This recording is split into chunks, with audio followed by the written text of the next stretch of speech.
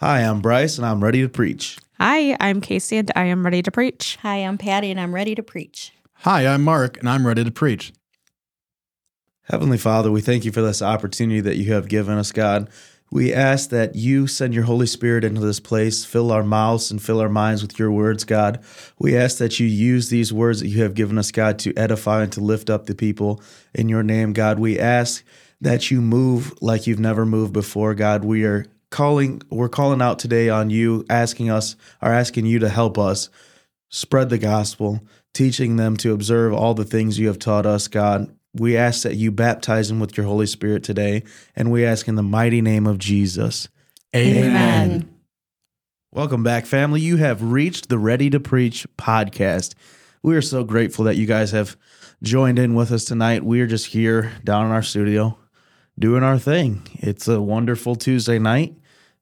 We've actually been recording on Monday nights due to some unforeseen circumstances, but Tuesday night feels so much better. So much better. Yes, it I can does. agree with that 100%. I just feel so much more like awake and alert, ready to talk. Look, I'm a different person on Tuesdays than I am on Yes, Mondays. Me too. I feel like the weekend drains us out, and then you try to add more to it. It just doesn't work very well. We've all, except for Patty, got our Diet Coke in us as well, so we're ready primed to go. up and we're ready to go. So we're just going to go around the table like we always do. I don't want to get into some sort of a schedule, but I feel like this is necessary to get it out, and just kind of see how everyone's doing this week. Patty, how are you doing this week? I'm doing good. I helped out with Saturday with a funeral at our church in Eau Claire, and that was nice to be a part of.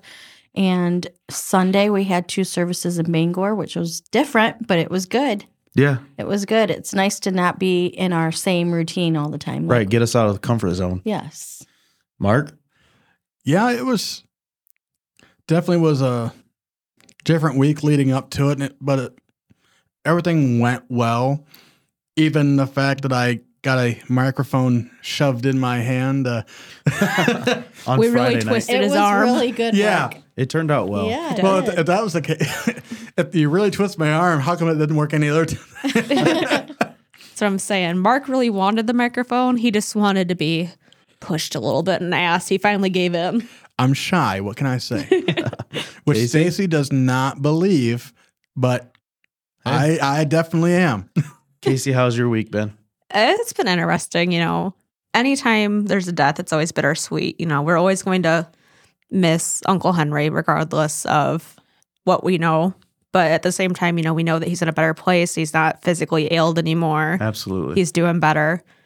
It's just been a long week of going through all that and dealing with that, but it wasn't bad, I'd say. We had a good day Sunday. Yeah.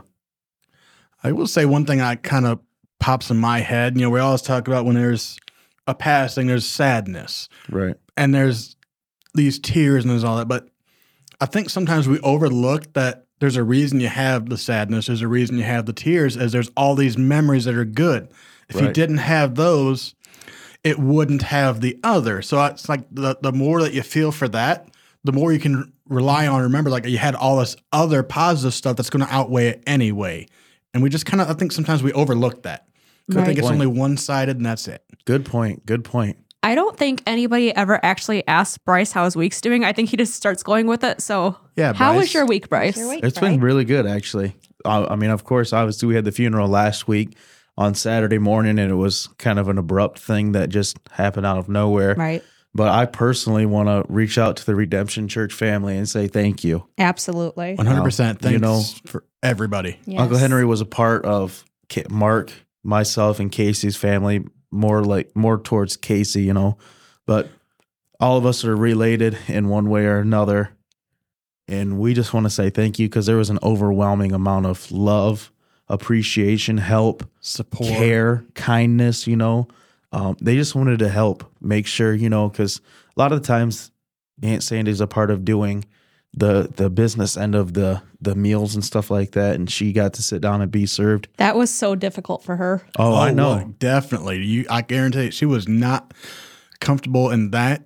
She would have even probably still preferred, even with everything going on, to be the one back there, be busy. hands and everything, Right. and helping. But you So- need that sometimes to be the one that just kind of gets sat down. Right, to slow down and enjoy time with family, even as bittersweet as it might be to say goodbye for the last time. But here's say see you later, just like Jerry told us on Saturday. Absolutely. But with that all, it just brings into such a light into my eyes that there's a big difference between what goes on at most churches and what goes on at ours. Yeah. There's a family group that we have kind of cultivated, and it's big. It's so big, especially, it's harder to realize when you're being the one who's giving out the care, because it's a different from different perspectives. There's different from different situations, but when you get to receive it, you understand why it's so detrimental. And it's nice that you get around people where no matter how many people, like we have the board at the back saying, 60 people this week or whatever, and the people there aren't numbers. Right. They're members not just of the church, they're members of the family as a whole. Whether or not they're actually related by blood, right, they are still all a family. That's what I love about our church. So wonderful. Not just trying to brag on us or anything, even though I am, because I love everybody and I'm thankful for everybody. But we're talking about worldviews this week as an extension of last week. And I really think that in that sense, we've really managed to grasp onto a Christian worldview. We talked about it earlier with some other situations that some of the people that we go to church with, we have given them no reason to love us the way that they do. Mm-hmm. Right. We're not related. We're not particularly close in a personal life, but still, we always show up and show out for one another. The love is always felt. And that is, I feel like, a big part of Christianity that people are missing. Absolutely. And just going along with that whole viewpoint thing, we have sort of put a lens over how we view everything. Mm-hmm. And we have decided to put ourselves below and put ourselves behind, and put everyone else not in front of us like we're amazing and we're doing this out of the kindness of our heart, but we're trying to show the love of Jesus to everyone. Like, you're hurting. We understand that, but we know that if hurt is on one, if you come together, it's halved. Right. And if joy is shared, it's doubled. Right. I like the math of the doubled and the half a whole lot more than the way that most people view things. Right. So that was just big for me. And it was kind of eye-opening, to see that there's a good reason for all this stuff that we do. Right. It's a good feeling to be loved and cared for in a time of need. Yeah, and that goes right along with Galatians 6:2, which says, carry each other's burdens, and in this way you will fulfill the law of Christ. See, that's one thing that we have gotten, kind of away from if you're a Christian and you have some sort of a view that is not along with the Word of God, and I think it's important to build a basis of your Christianity with a view of the world through Christ's eyes, the best of your ability through the Word of God, align everything you have or align everything you do with the Word of God. That gives you a worldview of what Christ would have. And there's so many competing views, too. Everyone trying to say theirs is the right way. Right. And like one thing I found is that, to go back with the little pyramid I made on here, that your worldview, think of it as the foundation. It's what you build on. And then the things that you value are formed by the way you view the world. And then the way you behave is formed by the things that you value. So you can look at like what some of these other viewpoints of the world are, like, okay, this is how they're behaving. Well, if they're behaving because these are the things they find important, right, and they find these things important because this is how they view the world. Right, and that's why it's important to have a Christian worldview, because you will find yourself, if you don't align with that worldview, you will fall into a different worldview and you'll be portraying something that is not a Christian. Mark and I have been talking about this subject for the past little while here, and according to the internet, there's roughly 7 different worldviews, but in my opinion, there's 2. I would agree with that. There's a biblical worldview. Right. There's a Christian worldview, and then there's not a Christian or just a secular worldview, I'll say. In Matthew chapter 25, verse 33, and he says, he shall set the sheep on his right hand, but the goats on his left. That's separating the ones that are of Christ and separating the ones that are not of Christ. So you're either on his team or you're not, or you're looking through his lens or you're not. So go ahead, Mark. Oh, and definitely. We were looking over and so I saw a good example about worldviews being, and specifically in our case, we're going with a biblical or Christian worldview, is a worldview is a lot like a puzzle. Yeah. You've got all these little pieces. And the thing that can get confusing is some of these other views, they borrow bits and pieces from others. Right. So if you've ever tried to put together a puzzle, which I like puzzles. Yeah. If you get the pieces from a different one in there, they're not going to fit in right. They're not going to be able to go. Well, it's just like a lie, in my opinion. Essentially, it is. There's enough of the good in it to make it sound appealing or appeasing to you. That sounds pretty good. I can go along with it. But you read a little deeper and you go a little further into it, and you're like, this is so out of whack. It's not even funny.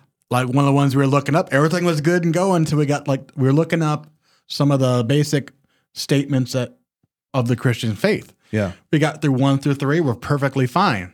We got number 4. First half was fine. Second half's like, whoa. Hold on a second here.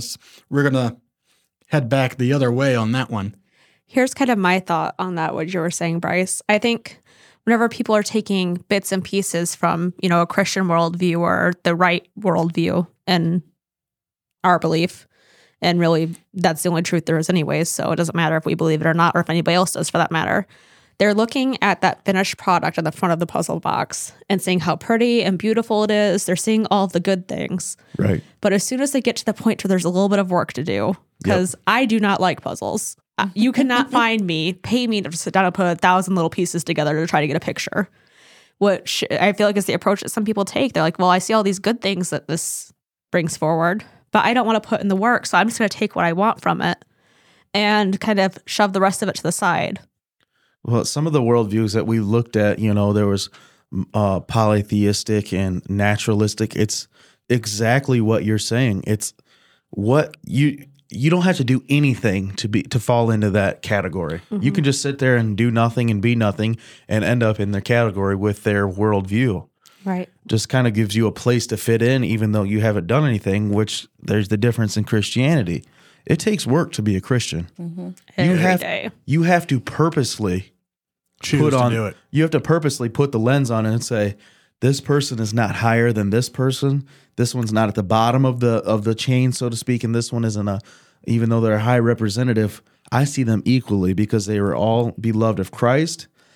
Even my enemies were beloved of Christ. He died for all of them, so you have to base that in its work. It is. It's a struggle every day. And especially when you see someone who's in need, and you're like, okay, my Christianity or my Christian biblical background or viewpoint looks at it and says, that person needs help. I can help them. I have to. Absolutely. Mm-hmm. And it's one of those things, people that are viewed as undesirable through society and different worldviews, Yeah. You look at somebody who's strung out and the person in you, the flesh in you wants to say, they're a drug addict, they're no good, they're never going to be any good. Right. But as a Christian, the Christian worldview, you have to look at them and say, that's God's child. They need my help. They need something. It's my job to go forward. The same way you look at like a CEO of a company and say, oh, they have it all together. Well, same way, that's God's child. They may need my help, and it's my job to help them regardless of their status, how our flesh wants to look at them or a worldview wants to look. And here's if you're curious of why we think that a worldview and having a biblical worldview is important, here's one little fact I found. 70% of youth who significantly are active in a youth group in their church or in a family situation like that, 70% are no longer in church in their 20s. Right. So there's 70% of the future that is already moving away from where they're supposed to go. So we got 30% that have to fight that 70%. Well, we're doing something wrong if that's the case. Yeah, those numbers ain't good. No, we need to back it up a little bit, go back to the foundation of what we believe, establish that, and then build off of that, because Mark and I were talking about it. It said well, they're out of 100% of Christians, there's 30,000. That's the 100% we're working with.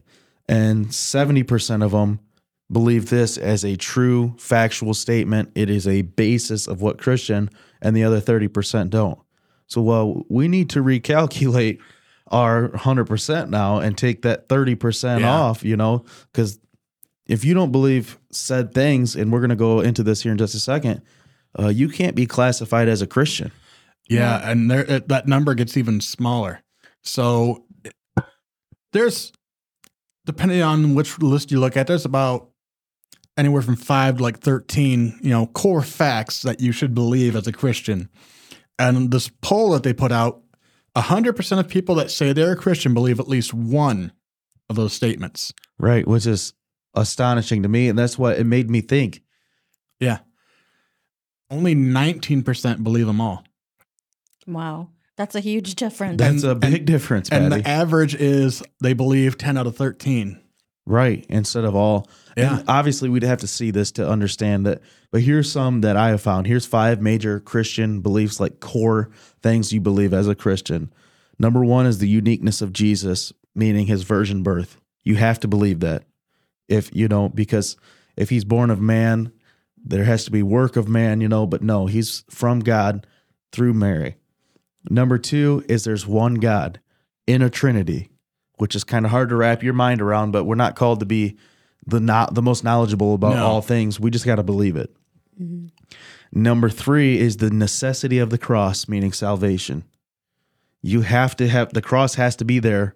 Jesus has to die from it to get us salvation. The resurrection and the second coming are also foundational beliefs of Christianity. And then the next one is the inspiration of Scripture by the Holy Spirit. If you cannot believe all those things, you cannot be a Christian. Those are pretty much... That's true. So that one's not too hard for me, I don't think. Those are like the ABCs, and there's a couple others, but they all kind of fit in the same thing. Like even one of the guys I found, he found his 5 things. He had God, man, Jesus, cross, and resurrection. And he broke it down as God created man. Yep. Man gets in trouble. God sends Jesus to rescue man. Jesus died on the cross to rescue men. And then Jesus was resurrected so that we can have a hope. So it's like, there's not a step in that process that says, it's okay if you don't believe me. You miss any one out of things like that, and you've missed the whole big picture. You've got that picture on the box, and you look down what you got on the table, and you're missing a piece here and there. Right. You don't get the whole picture. Well, it's like what you were saying. The Bible says about the 10 Commandments. If you break one of them, you've broken all of them. Yeah. If you don't believe in if you don't believe in Jesus's divinity, you don't get salvation out of it. If you don't believe in his virgin birth, you can't get the resurrection. If you don't believe in the resurrection, you don't get the miracles he worked. You got to get all of it to believe. You have to believe all of it, or you can't believe any of it. This might just be me because I've always been in church and I haven't really experienced the outside perspective, but I feel like it's so much more work to try to fight against it than to just say, you know what? I'm going to go out on a limb here and say, Jesus, I believe in you. I love you. I ask that you reveal yourself unto me, help me grow. I've always heard it said, and it's kind of how I've come at it before. If we are doing this, living a good lifestyle, treating people right, loving each other, and serving God, and by some unfathomable reason we are wrong, and there really is nothing after death, which I don't believe, just as a hypothetical, what have we really lost by being good, being kind, loving people, doing our best to be good people? And when you're out here just absolutely refusing to believe something because you just want to do whatever you want with no consequences, if you're wrong, what have you lost? Everything. Yeah. I tell people that a lot of times. He was like, let's look at it this way. If I live my life like the Bible says, and I'm wrong like she's saying, who have I hurt? Nobody. But Nothing. now that goes back to saying that I can do that at my house. I don't have to go to church. Right. I can be good. Well, the Bible says not to fail to assemble people. yourselves together either. Exactly. Right. Fail not. Exactly. But that's what a lot of people think, and that they don't have to assemble themselves. Yeah. And then the flip side of that is if you live the way you feel is right And you're and wrong. you're wrong, who have you hurt? Mm-hmm. Well, I just want to give you guys a little, not forewarning, but just reveal this to them. They're wrong. Yeah. Well, yeah. They're wrong. We have that figured out. But Yeah. I'm sorry. I'm strongly opinionated in that. I believe 100% that Jesus was born of a virgin. Mm-hmm. I believe that the cross is necessary. absolutely. I believe that there is one God and a Holy Spirit and a Son of God. I believe that there's a Trinity and then there's one God, 3 in 1. I believe that. I believe that Jesus died, he was buried, and he resurrected, and I believe he's coming again. And I believe that the Holy Spirit inspired every scripture that is in the Bible. Absolutely. And I don't see how it's so difficult to believe that there is a creator and a God who loved you and created humanity. And then even when you messed up, he loved you enough to come in the form of man and die a painful, sufferable death Right. just to bring you back. Why is that such a difficult thing to believe? I don't have enough faith to believe otherwise. Right. I You mean, know what I mean? if that's not the case, what's it all for? There's too much at risk with that. So here's something that I just found. It says pick one: a king, an inventor, or a preacher. Which do you think would leave the greatest mark on history? I can't answer because I got it right the first time when he mentioned it. Okay, pick one, Patty. A king, an inventor, or a preacher. Who would leave the greatest mark on history? A preacher. Who would Casey? leave the... I feel like I know what the right answer is. I'm going to go with the preacher too. I'm probably Okay. wrong. It says, from a purely historical perspective, the most influential man in the history, or in all of history, was actually a traveling preacher. His name was Jesus. It says, consider this quote from H.G. Wells. It says, I am a historian. I am not a believer, but I must confess as a historian that this penniless preacher from Nazareth was irrevocably the very center of history. Jesus Christ is easily the most dominant figure in all of history. Historians, philosophers, and world leaders have marveled at the impact that Jesus had on this world. And it goes on with a list of 6 different things that he impacted the world so greatly, and because it goes totally against what the world says to do and all against what God says to do in his word. He impacted it so greatly, and I believe that he is the most impactful person in history. He's the only one that we ever debate about. Absolutely. We never debated about Buddha. We never debated about Muhammad. No. I heard a preacher the other day, and he said, when you're dead and gone, Jesus is still being talked about. That's what I was just going to say. You know, you look at all the other historical figures that you talk about, Caesar Augustus or the king of Babylon. Everything that they created and built and a part of, we don't see anymore.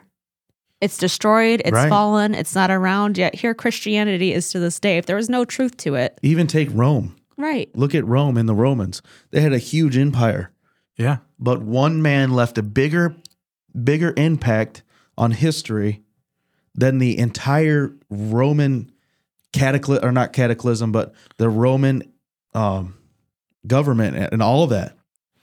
And you think about it, a lot of those others, what makes it to me make sense is a lot of those other figures are tied to a physical place or some other sort of physical thing.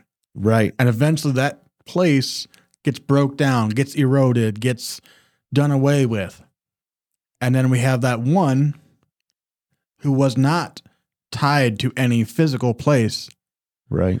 It can't erode. It can't go away. You can't deface it. There's nothing you can do to it because you can't physically touch it. It's in the heart and in the mind. I believe Hebrew calls it a house not built by hands. Yep. So that's just some of the things that we wanted to come on here and put a basis of what we believe 100%. And if you don't believe if you don't believe these base undeniable facts about Jesus and about Christianity, you need to relook at your Christianity. Yeah, and most of the ones that we found, like I found this one site that broke down like 4 key areas that all of these different worldviews address, and looking at what they do and the way they address these can kind of help you maybe reinforce in your mind what's right and what's wrong. They all deal with reality. They all deal with man. They all deal with truth, and they all deal with like a system of values or morals. But just the way they go about it is just so different. Right. And some of them are truly out there. They're out there. Just go ahead and list some of the different worldviews that there are, Mark. Okay, so the one Even though we've stated before there's two. There's two. But here's some of the ones that the world has decided there are. Okay, so like there's naturalism, which the examples they give is atheism, agnosticism, things like that. And like the way they deal with reality is the material universe is all that exists. There's nothing else. It says reality is one-dimensional. Yeah.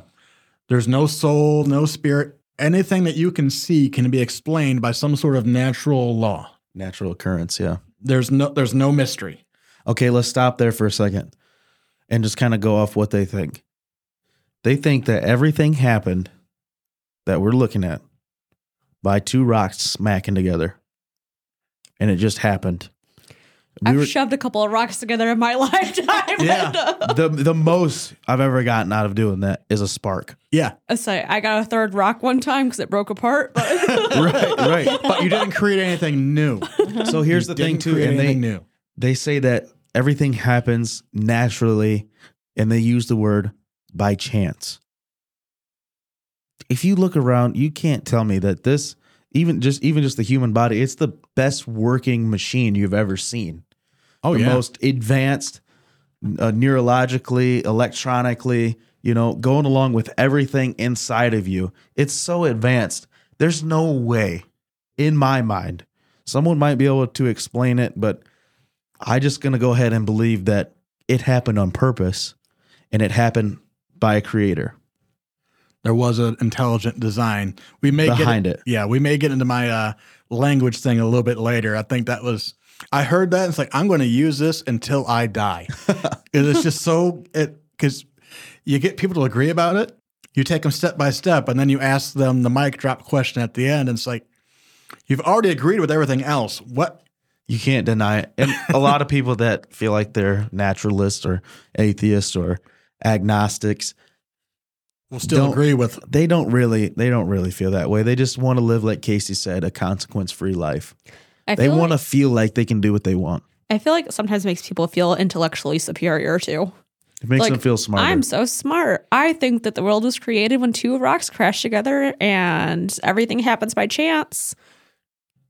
That's great. I'm glad you're intelligent, but you're making a stupid decision. And that's one thing that, like we were talking about with the Christian worldview, we put everyone's on the same level. Right. We're all going to die. Every one of us. We'll never take anything we have with us to our eternal destination.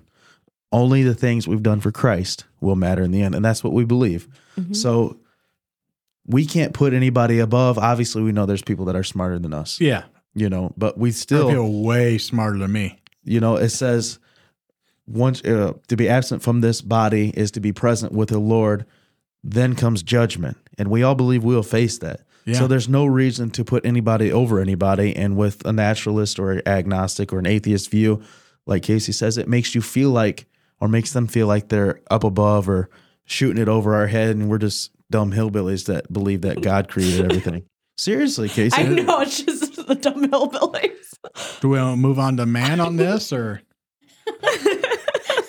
Well, as funny as it may sound, Casey, it's true. We have this simplistic way of believing, we have the simplistic way of living, and I guess dumb hillbilly isn't the way we should do it. We should put it as simple type of man and easy to believe. We're not trying to figure out our way. We are smart enough to believe that this is the way.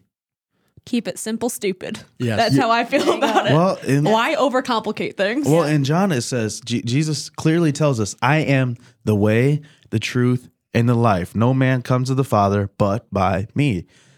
I'm just smart enough, I guess, to not believe hurt that. yourself trying to think too much about it. Right. I don't want to try to explain my way around that or try to believe differently. I think that's good enough for me. It's pretty cut and dry, because that's the difference between when you see something that's true versus something that someone's kind of come up with. Right. the simplest arguments, not only do they leave the least room to maneuver around, Yeah. they have the least chance of being diluted or changed later on. You know, if you have this whole 2-paragraph long statement that builds up to what you got to do, you can kind of filter things in and out, pick and choose what you want. But when you got the I am the way, the truth, and the life, and it ends there, there's no room to really put anything else there in place of it. So we just clarified just a second ago that we believe that there are people, they're not higher than us, but they are more intelligent than us. We're not stupid enough to believe otherwise. We don't put them at a different level. But here's my thought on a simple type phrase like that, or simple way of believing.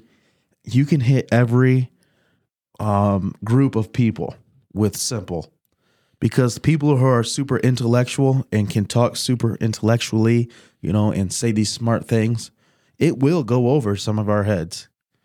But when you keep it down low, the intellectual people can understand a 12th grader can understand what a kindergartner is learning. A kindergartner cannot understand what a 12th grader is learning. It's Right. not their pace. Exactly. But when you keep it simple, stupid like that, like I am the way, I am the truth, I am the life, no man come to the Father but by me, that's easy enough for everybody to believe. Right. And even, you know, looking at it through a scientific viewpoint, I guess, in a way, whenever you're looking at something in science, like an experiment or an idea, a theory, generally, when you're looking at something, the outcome that is the least varied, what is the same over and over, the least amount of variables, is the one that you would believe is correct. Right. So in this situation, you know, the same outcome over and over, the least amount of variables, the least amount of things that can go wrong, accepting Jesus Christ, that's all you have to do. Right. You'd think that would be the most intelligent answer to look at instead of looking at all of these complex variables based on their own thinking, really. Based on chance. So that's one thing I was laughing because this ties in directly to one of my notes I found when I was studying this, is that the worldviews that are more prevalent today like to tell you that science and faith can't work together. They can't talk to each other. They're mutually exclusive, for Right. lack of better terms. But you think about schools and colleges. Yeah. There was a gentleman named Columbanus who lived in the 500s and 600s, and he founded a lot of monasteries. Those monasteries or churches became libraries and then became the first universities. Right. So all the learning centers then stemmed from the church to start with.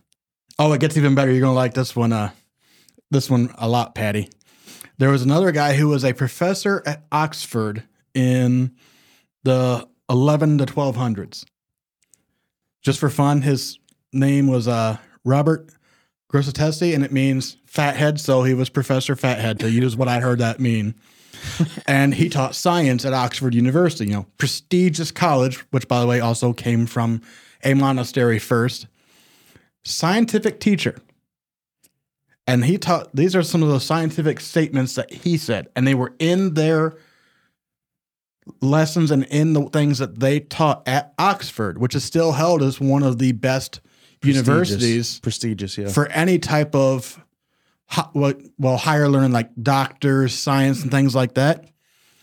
Scientific statements like God really exists and he made the world in an orderly fashion so that we can observe it and our observations can make sense, and then we can plan our actions. That's just it. I feel like a lot of the time science and theology or religion are looking at the exact same thing, coming to the exact same conclusions, but just trying to explain it in a different way, when in reality, they can coexist at the same time. Yes. Yeah, and the other thing I found, of all the founders of modern science going back in those times, all but one was a believing Christian. They didn't think it was wrong to try and reason things out scientifically. They felt they could reason things out scientifically because they had the biblical basis for where things came from to start with. And their observations through the scientific methods that they came up with backed up what they were reading biblically. And whenever you look at it, it just compounds everything. Scientifically, we look at the complex structure of man or the complex structure of an atom or an element. And that's great from an intellectual standpoint, but you look at the complexity of it, and then you look at God and creation, and you realize just how amazing it all really is. Right. Medieval Christians were the first ones to come to the understanding that since God made both the world and mankind, man should be able to experiment with nature and understand it better. Yeah. The reality is, when we think of all the great achievements of science, such as modern medicine and technology, society owes all of these things to Jesus Christ. 100%. Even the knowledge to be able to do this. Yeah. We look at all these things and we're like, well, this, that, and the other. And if you look through a Christian lens or a Christian worldview, you'll see Jesus Christ in every single thing. Do we want my language thing now, Bryce? The one I was kind of telling you about earlier? Sure. Let's see it. I don't know. We need to probably exempt Bryce from this, but so I'll work with you two ladies. You can't see me waving at. No, you don't get the option. Like in The Wedding Singer, I have the microphone. Slave work. I'm not even employed. Listen to every word that I say. So, all right. So let's see if you can first agree with this. Languages were designed by somebody. Whether it's French, English, Spanish, somebody had to come up with a way to describe something so someone else would understand. Like I used the example when I was talking to Bryce. Someone had to come up with the word table and get everyone to associate table with this object. I try not to think about it because it trips me out, but I agree. Yes. Do you agree? Okay. Bryce also agreed, by the way. Yeah.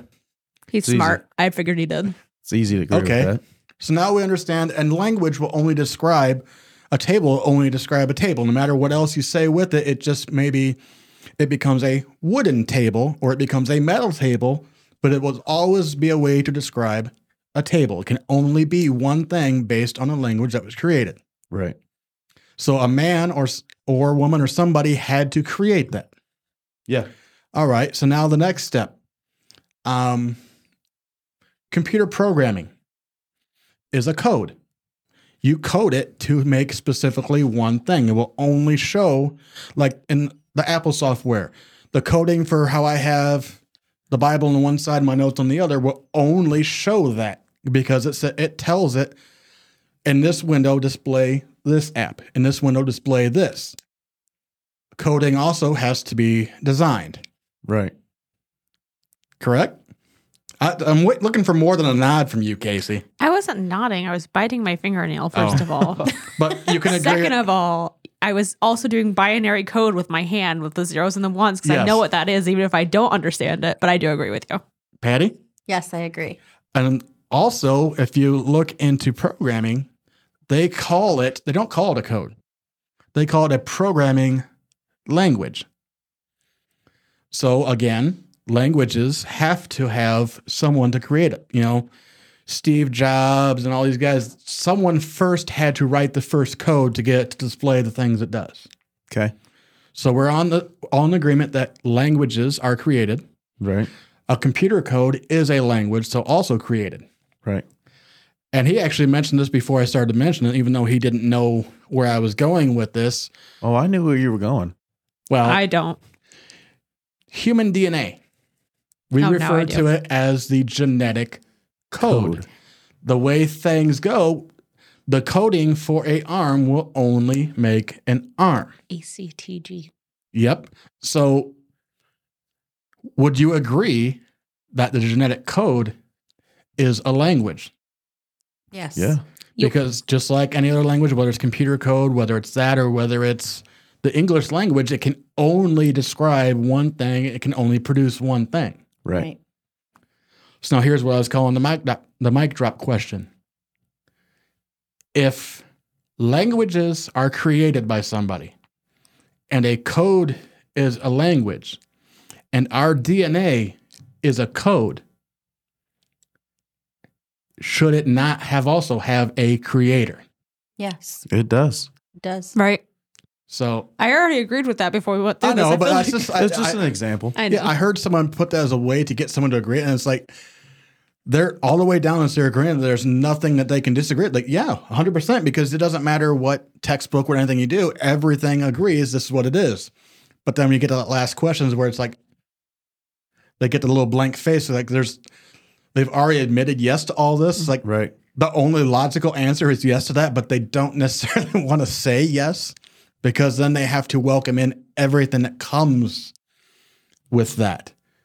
Because if somebody had to create the genetic code, you have to listen to the one that created it. Like this Apple stuff won't work on a PC without some other code to go between it. It only works for the Apple stuff. It only works for what it was created for. Right. So if we had the DNA code, it's only going to work for what it was created for. Correct. Or who created it. Right. Ooh. That's the one thing that gets me about, God. He is gracious enough to allow us to go against what we've been created, or how we've been created, and even to come up with these other worldviews. But it's because we're not robots and we're not computers, that have a specific coding. I know that's a great example, but I'm so thankful that I have the ability to say yes, and God has given me the mind to. Right.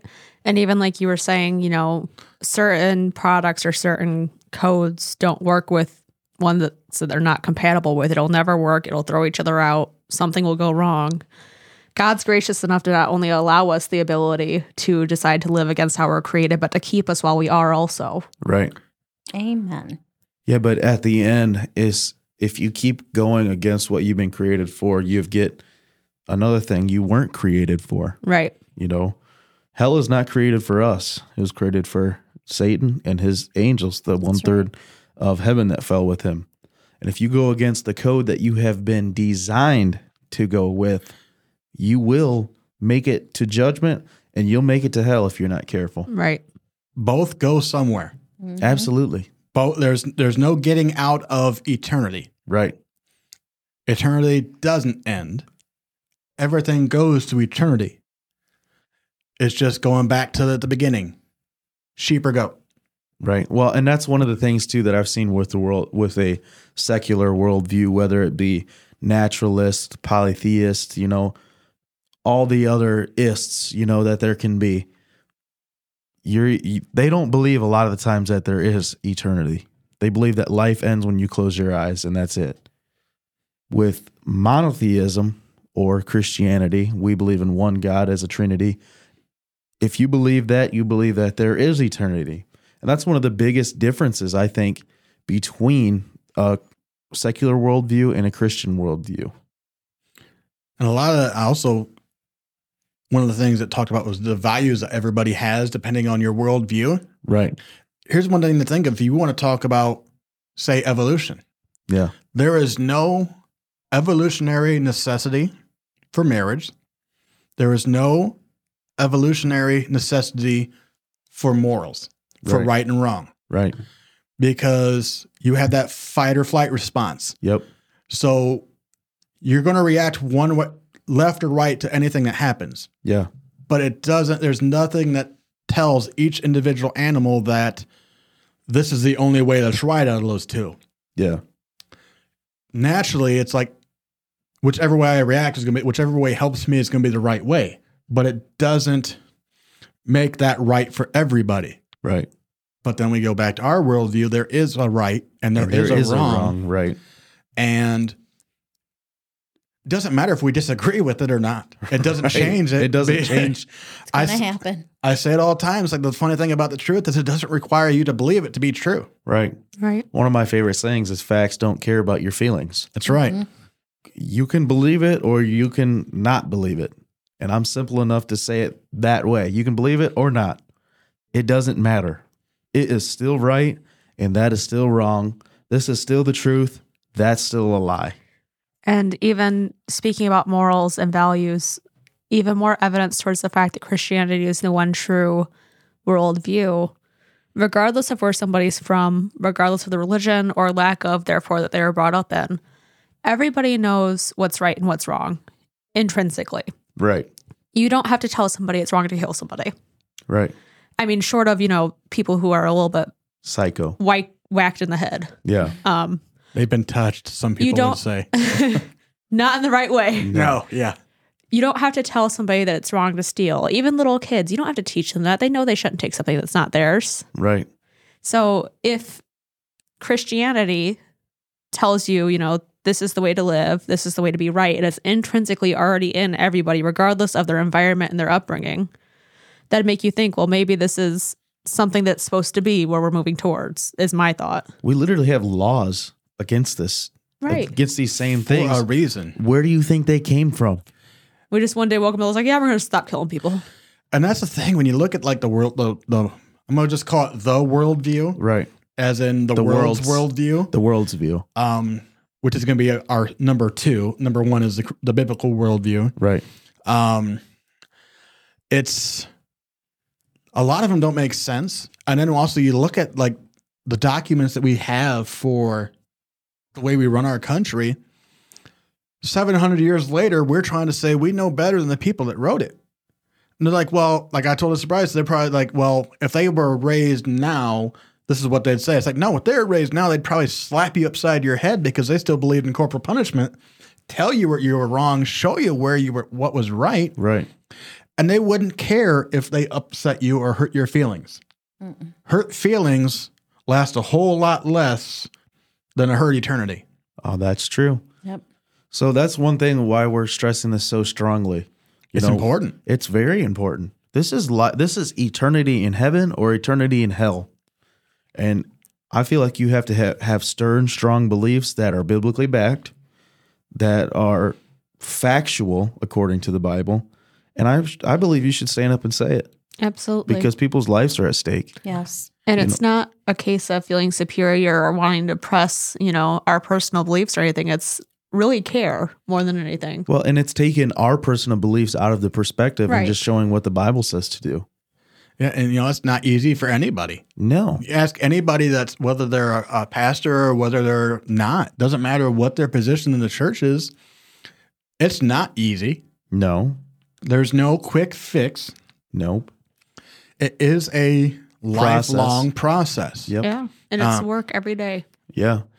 Paul said, I die daily. Right. Guy who wrote 37%, I believe is what I found, of or more of the New Testament. Guy who knew the scriptures in and out. Yeah. Finally found the reason for the scriptures and still was preaching the same thing. And he still had to apologize and repent every day for things he did. And I don't believe he was repenting for past things. No. New things. Yeah, for new things. Because things as you go along will be revealed to you. You'll understand them in a new light, and you'll be like, the things, they won't be big things either. The big things are the things you work on first. You work on taking these things out, and you progress daily. You go along daily in this process. And then you'll get to a point where you don't struggle with the big things or little things that God's like, hey, you need to work on being more kind. You need to work on being more caring towards people. You need to work on having love towards people, not towards what they're doing, because there's a different category there, but love to try to help them get away from what they're doing. Love the person, not the sin. Absolutely. That's what it is. So these things that come from these worldviews, they don't happen overnight and they don't happen by accident. Mm-hmm. One thing I've got written down here is every idea is a seed. Yeah. And we talked about the parable of sowing the seed, different grounds, different thing. It's still the same seed. Right. But you could be planting in the fertile, good ground. Bad seed's going to grow there too. Oh, yeah. It doesn't matter what seed is in that bag. If it's ground that's conductive to growing something, it's going to grow there. It does not matter. It doesn't care what kind it is. So it's not an accident. So let me ask you guys this question. We always hear the saying, not the saying, but it's a scripture. God is love.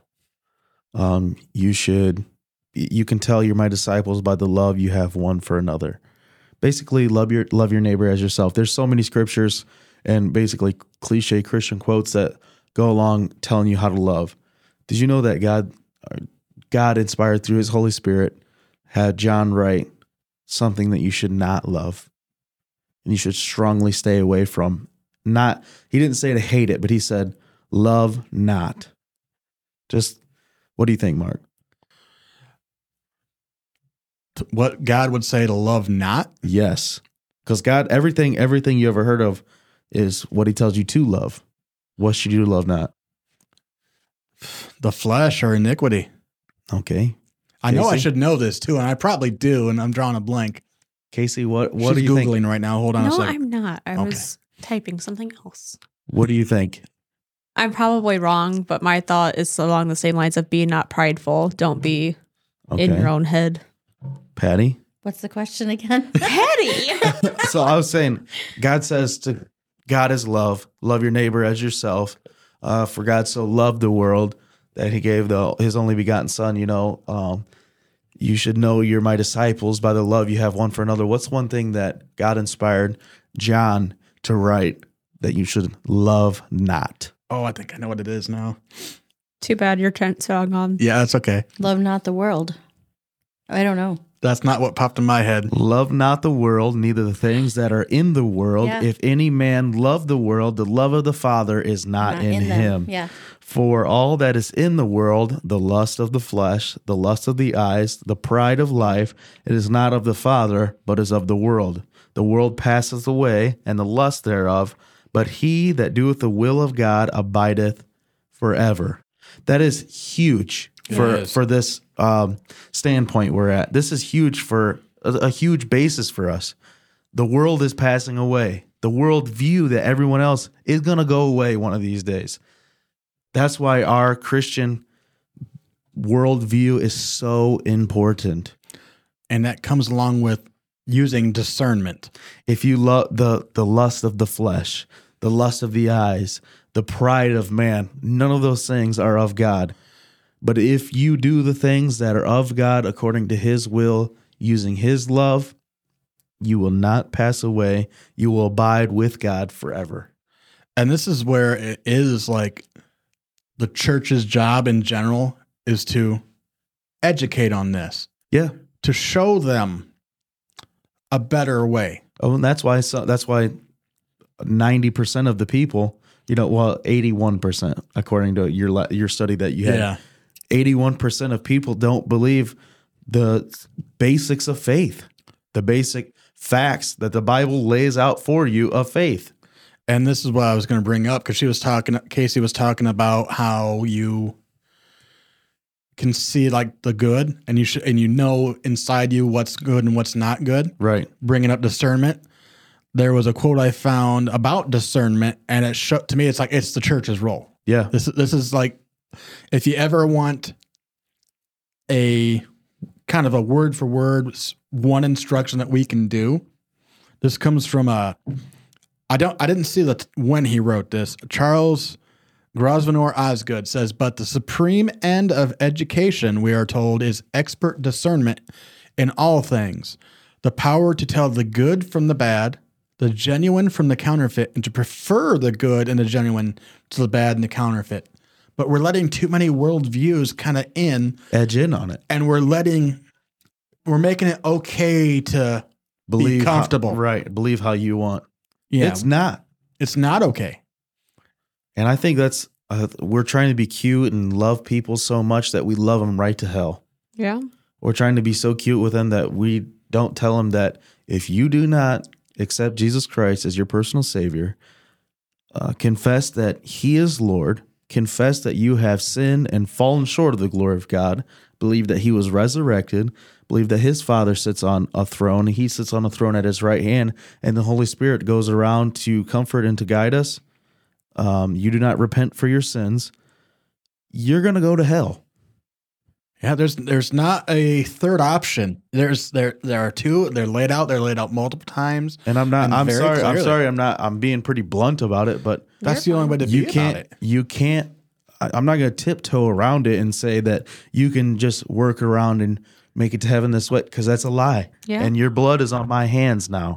And I'm not going to be responsible. I don't want to have that responsibility for someone going to hell under what I said. And that's like part of what drove me to put what I did for my bio. I don't know if the church page has been updated yet. Yeah. About teaching the truth of the Bible. Yeah. Is sometimes the truth does not feel good. No. Sometimes the truth is a whooping.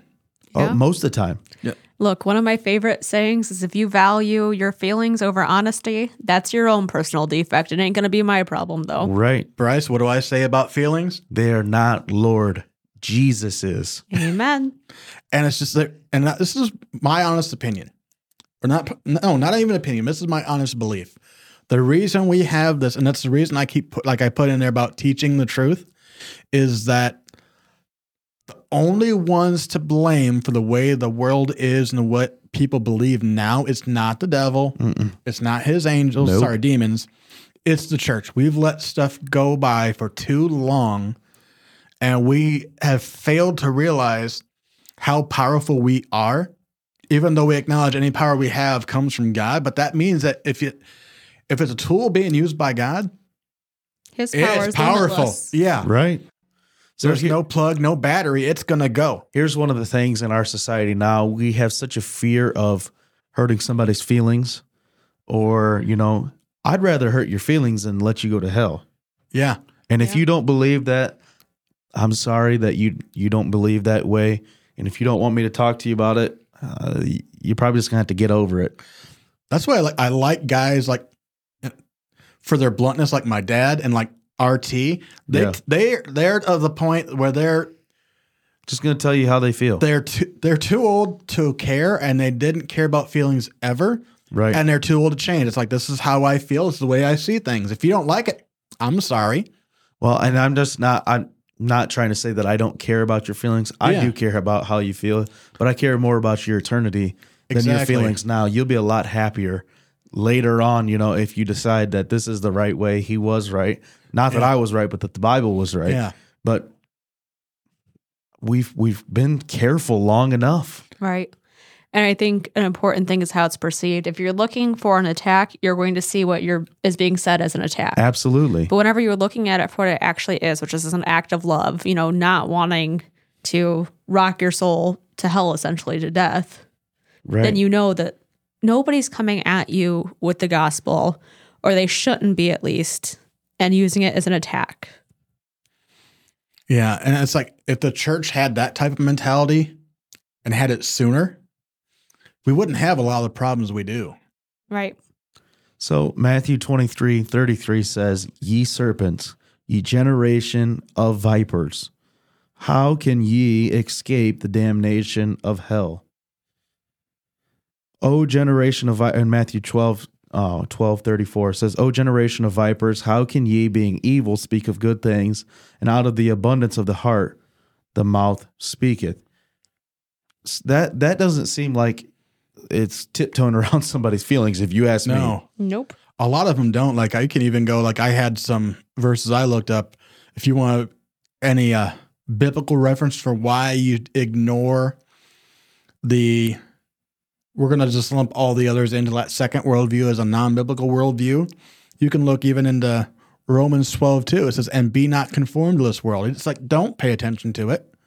This isn't the model. This is isn't what I want you to follow.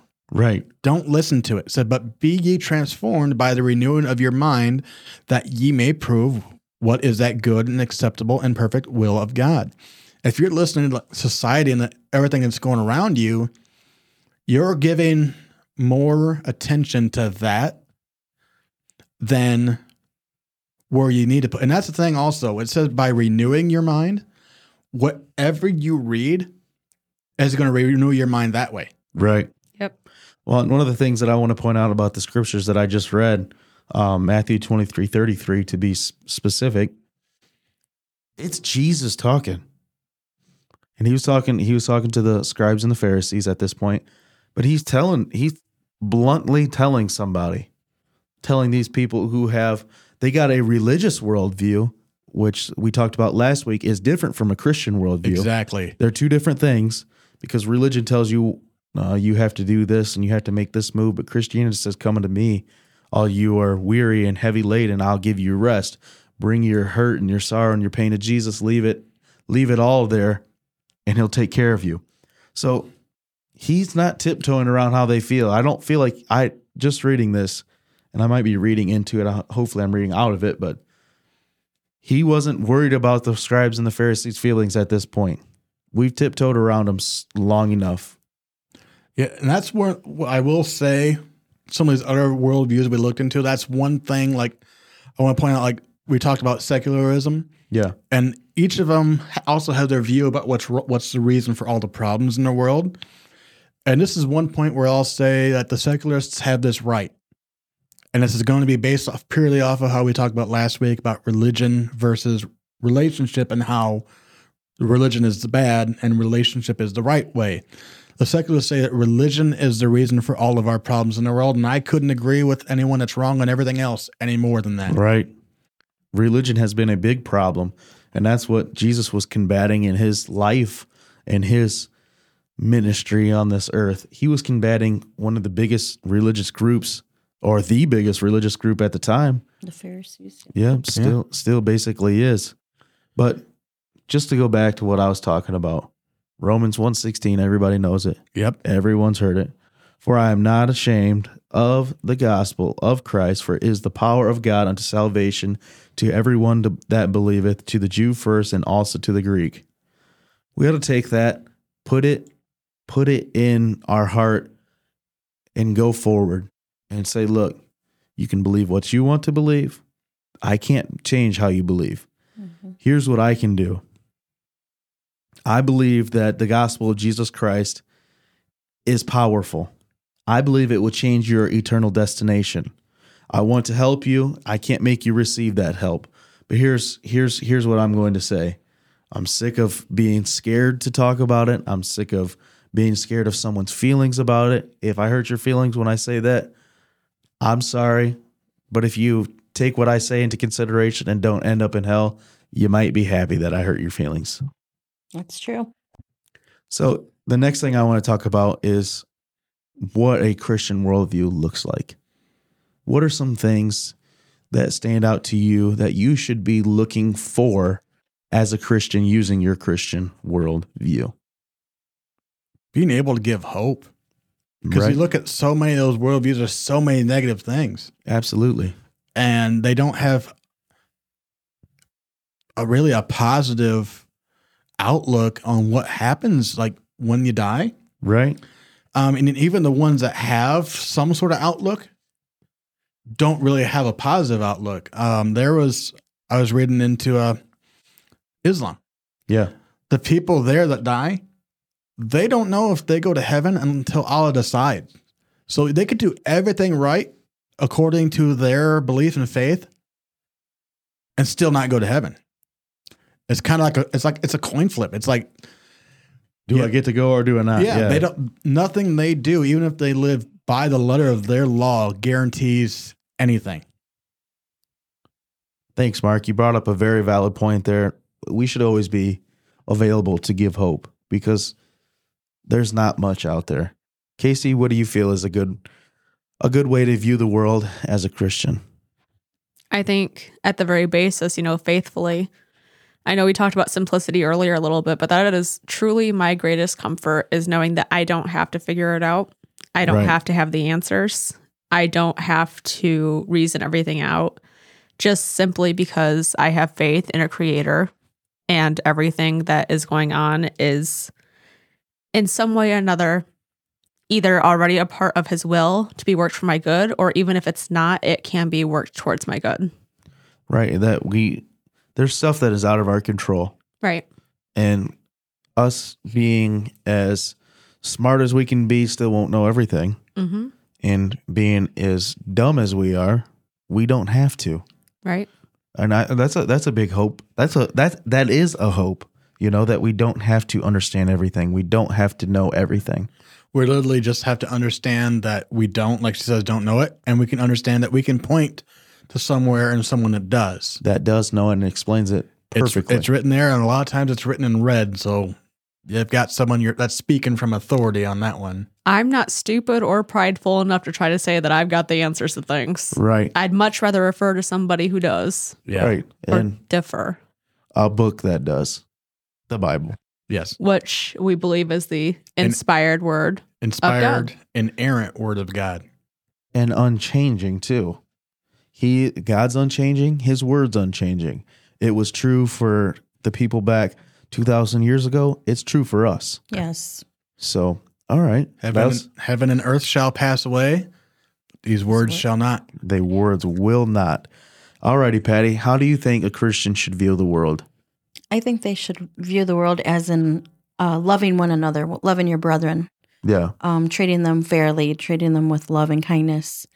It says in Matthew 25:45, it says, "Then shall he answer them, saying, Verily I say unto you, inasmuch as ye did not to one of the least of these, ye did it not to me.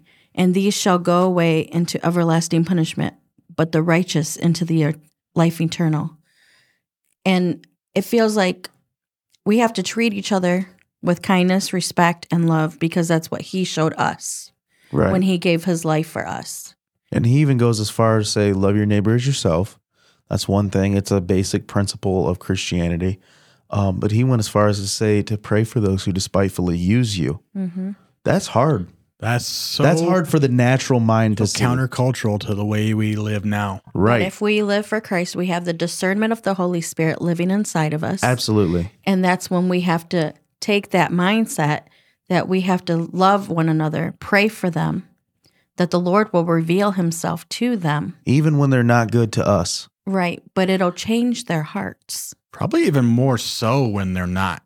That's when you really show your Christianity, is when it's not easy or it's not fun or it's not cute or there's nothing to gain, you know? And that's one of the things that we were talking about just off air with loving the least of these. You don't get any benefit out of taking care of someone who has nothing. Right. They get the benefit out of it. We're not looking to gain anything out of, because a lot of people who are higher up, in societal classes, you want to be their friend because of what you can get from them. When you take care of the least of them, you want to be their friend for real. Mm-hmm. And you should view, obviously, as Christians, we view everyone as equals, But with that being said, we're not in it for what we can get out of it. We're in it for what we can put into it and send somebody. And that's what we should be looking for souls to save. Absolutely. Through Christ Jesus. Right. If we do it for the least of them, that means we have to make them equal to us. And how's that? By asking Jesus into their hearts. Absolutely. That's the only makes difference everyone between equal. us and them who we are trying to help to see the clarity of it. Right.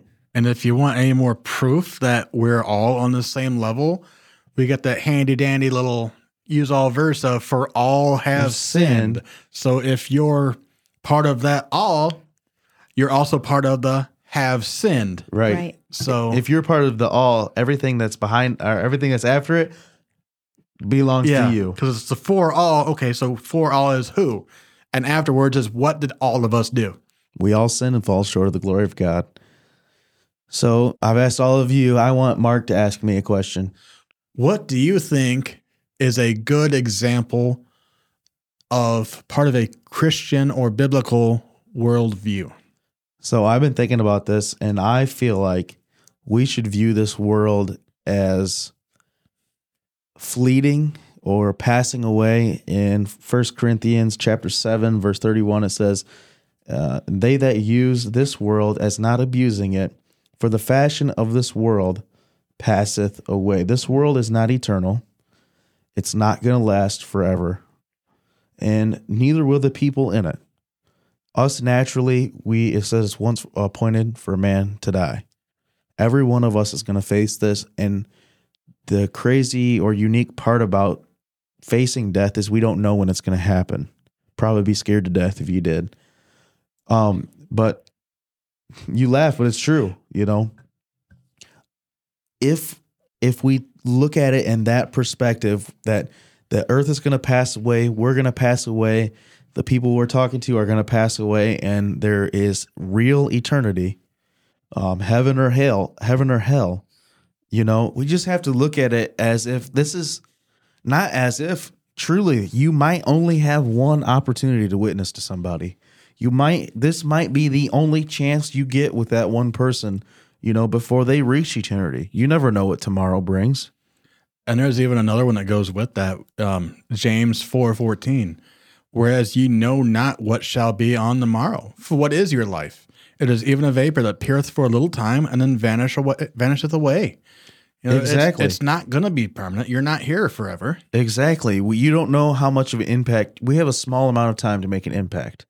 Not for our name, but for Jesus' sake. That's part of our Christian view. But we have to look at this world as it's on a ticking, it's like a ticking time bomb or a hourglass that is very swiftly running out of sand. I believe that we're living in some sort of the last day, whether it be the last day of this earth till Jesus come back or our last day. You know, there's sayings, you know, in the secular world that's live like you're dying.